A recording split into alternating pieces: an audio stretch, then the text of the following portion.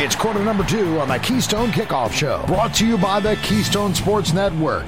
Get the best Penn State sports news and analysis at KeystonesportsNetwork.com or download the Keystone Sports app from your smartphone. And welcome back to the Keystone Kickoff Show. It is quarter number 2. I'm Jim Galante along with T. Frank Carr. Also want to remind you, if you're interested in going to the Penn State-Auburn game down there at Jordan-Hare Stadium, not Jordan, it's Jordan-Hare Stadium, we have a great opportunity for you. We at Keystone Sports, we're partnering with Collegiate Athletic Travel, giving you the chance to travel to Auburn for the Penn State game against the Auburn Tigers. Charter flight, you stay at the team hotel, transportation to and from the game, tailgate party at the stadium. It will be a great time. Dustin and I are also going to be traveling along. Would love to see you there. If you want more information, all you got to do is go to athletictravel.com or call 800-788-4414 for all the details. Okay, T. Frank, segment number 1. We reviewed what Penn State already had secured in the 2023 class with commitments, covered the decommitment of Neo Avery, talked mostly on the offensive side of the ball. Now let's switch to the defense. I typically start from inside, like defensive line or offensive line, and work my way out. Yeah. Here, I'm so excited about the linebacker possibilities.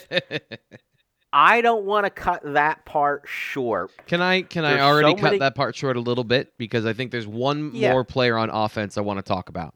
If that's okay. Sure, go ahead. Because we didn't quite get to receiver. And I think it's a very interesting situation this year. Rodney Gallagher, he's from Laurel Highlands in Uniontown, PA. He's first off a great kid, really smart football player. He played quarterback for his team the last couple of years, so he's another one of those, played quarterback, but it's going to play receiver at the next level. Just a phenomenal athlete. Great basketball player. He's taken his team to the state playoffs multiple times. But Penn State, I think they're the early favorite. They're going to have a fight. He's going to Notre Dame. He's going to Ohio State spring game. Notre Dame is a big player with him. I think NIL is going to be a big factor in his recruitment as well. He's a very smart, business-minded kid. I think he wants to maximize his value while being great at football. So kind of a modern situation that Penn State's going to have to navigate. To me, he's going to be a big case study in how well Penn State's going to finish this class because he is their most realistic top priority. That is a great football player and, outside of maybe the national players that are top 75 in the nation. Because they still want to get some of those guys. Some of those guys are on their board. But to me, Rodney Gallagher is a huge part of this class and is going to be a kind of a barometer of where Penn State sits in the early stages of NIL. And not to say that he's only in this for the money. And I just want Penn State fans to hear the difference, is that he considers it as a factor, but it's not the only factor. So that's going to me, if all things are equal and one team has better NIL and Notre Dame is a similar university with great academics and great feel and Marcus Freeman's doing a great job on the recruiting trail, we'll see. And again, I interviewed him on my show. He's a great kid, and I'm just curious to see how that plays out. It's interesting also that you brought up NIL. Penn State with NIL has been in the news in the last week or so. Stick with Keystone Kickoff Show. The rest of the week we are going to be talking about that in more detail. But I think we've got to be careful, and you alluded to this, T. Frank, not to judge these kids. NIL is not a bad word, okay? Right. And they have every right to maximize it. They're playing by the rules, and those are the current rules. Yep. And Penn State, it's great that you brought this up as a sample case where you're talking about an in-state kid, where it's more important and can set a precedent going forward. If you have a kid commit and say, also, I like the NIL set up at Penn State, that's important to establish. So I have zero problem with that.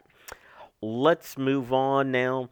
Any other offensive guy that I missed before we move to defense, T. Frank? I just think that receivers going to be tough this year for Penn State. Just kind of reading the tea leaves, talking to my sources, and talking to people that I think know a lot of stuff.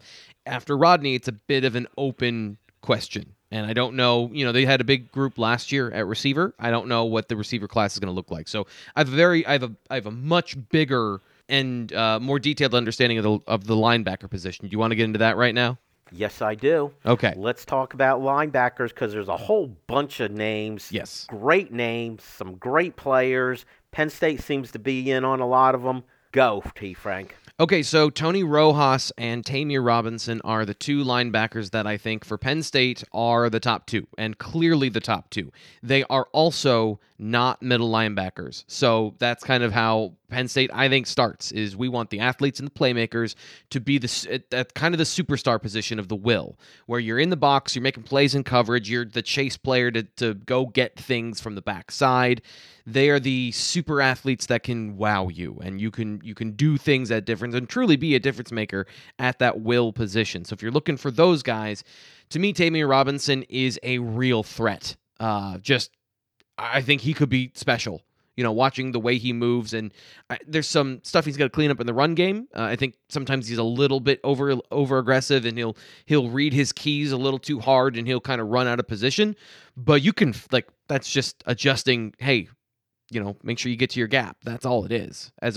But as far as his coverage instincts and his ability to move in space and his ability to be 230 plus pounds doing it, I think he's pretty special. Potentially. Suffered an ACL injury last season, so he's got to come back from that. And then Tony Rojas is a hyper-explosive athlete that for Penn State, if they still have a Sam position in the future, and I think they still will, he's 210 pounds right now, so he could play it. He could walk on the field and play it, but he plays defensive end and running back.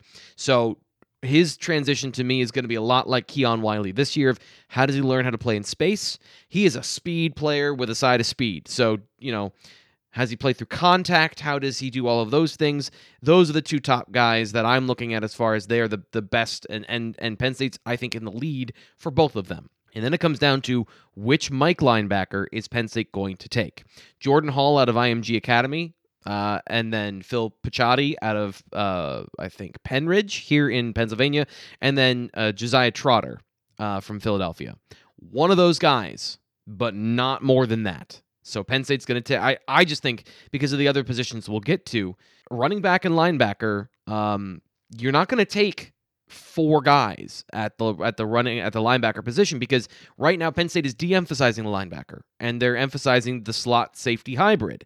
So do you want to recruit three linebackers? And this is the class of 2023. So does that change over time? Is it about the players that are available? They're still, as much as we've talked about Manny Diaz and his defense, the best talent available will dictate what you do and what you lean into. So if they can get three of these guys and they feel like they're great, then yeah, I think that's a realistic possibility. The other thing too is if Abdul Carter as a freshman or Kobe King as a redshirt freshman steps on the field this year and blows it up, maybe that changes the math too. So I just for Penn State fans that want them to have 15 linebackers on the roster, I think 12. They're not going to recruit at a high numbers level consistently just because of the position and the nature of the position evolving in college football. But you also, and you alluded to it, if they're really good players, I can't see 4 or 5, but if you got 3 good ones, you take them when you can because you don't know what's going to happen the following year. Yeah, and I think 3 is ideal. 3 is the ideal number here. And it really sounds like that's the way that would be optimal here, and they put themselves in pretty good position for that. Let's go elsewhere. Let's go to the defensive line, and I'm not going to differentiate tackles and ends. I'll let you do that, T. Frank. They just lost Neo Avery, who we're talking about being a defensive end. What do they have there so far in the funnel that they're good possibilities? Who are you looking at? So this is where Penn State needs to spend their most resources here, and then in the secondary if they're going to be running 3 safeties. But especially on the defensive line, because to me, this is where the talent is in this class, and this is where they've got some really good inroads with players not only in Pennsylvania and in the DMV region, but also across the country. The wild card here to me, and I said this with both Avery and Matthias Barnwell, is Barnwell has talked about wanting to play kind of a power, strong side defensive end. Again, he's 6'5", 250 pounds already. He's been that big since he was a freshman in high school, and he committed to the Nittany Lions. So wherever he plays, I think he is a dark horse to be one of the great players in this class. Super great pad level, great athlete, plays tight end at a tackle size. I think he's got power and strength and real difference-making length. He could be a 3 technique that can do it all. That would be where I would put him. That or tackle. And then it's up to him whether or not he wants to be around the football. He doesn't want to be a lineman. He kind of wants to play the flashy positions. And I totally understand, but his body might not allow him. And this is the thing I've said is defensive tackles and left tackles make a lot of money if you're very good at them. So be very good at them, and then that part will take care of itself.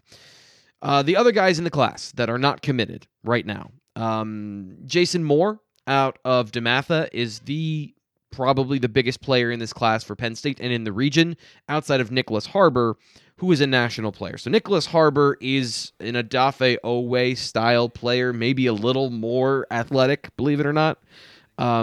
Which is crazy. Yeah. So he's going to be a tough get because I think he also wants to run track, and Southern schools are going to have an advantage there. And he kind of feels to me like an Alabama player, just one of those going to be a professional, going to be a huge superstar, going on to that sort of environment is what he's looking for. So to me, Jason Moore, he's a defensive tackle. He plays end, but he's kind of like Keziah Izzard when he was at DeMatha. If he's an end, but he's going to play tackle at the next level. But Jason Moore is already 250 plus pounds, super long arms. To me, the defensive tackle position has the most targets that are realistic and that are, I think, very talented. Justice Benton out of Georgia. And then 2 players from Florida that I think are very intriguing is John Walker and Derek LeBlanc. They're from the same high school in Kissimmee, Florida. Walker is a nose tackle, a little shorter, a little stouter, a little stronger. And then LeBlanc is another 3 technique. When he's running on the football field watching his film, he's got this massive helmet. So I'm like, look at, when you see the puppy with the big paws, like that's kind of what it looks like, of just a dude who's going to be massive and kind of like Matthias Barnwell, difference-making length. And Jason Moore, difference-making length and size. Not just guys that you can grow into that, but are already that big, and it's just going to take college refinement. That's it. So I think that position is the biggest one. And then defensive end, there's some very talented players, but it's up in the air. All right. Unfortunately, we're out of time, T. Frank. Stick around in quarter number 3. We're going to ask T. Frank. This is Jim Galante from the Keystone Sports Network, letting you know there's nothing like going on the road with your favorite team. I'm pleased to announce that KSN, along with Collegiate Athletic Travel, the leaders in athletic travel for 50 years, is offering a trip to Auburn this fall for the Nittany Lions versus the Tigers. Charter flight, accommodations at the team hotel, and transport to and from the game are included. Go to athletictravel.com or call 800-788-4414 for all the information. This is Jim from Keystone Sports. A lot has changed about State College, but one thing that hasn't is W.C. Clark's Coffee Roasters on Calder Way. 30 different varieties of specialty coffee beans sourced from over 25 countries and roasted with love each morning in Happy Valley for over 45 years. We'll ship our fresh roasted coffee from our doorstep to yours. That's right, you can now order online at statecollegecoffee.com. So go to statecollegecoffee.com and use discount code KSN at checkout.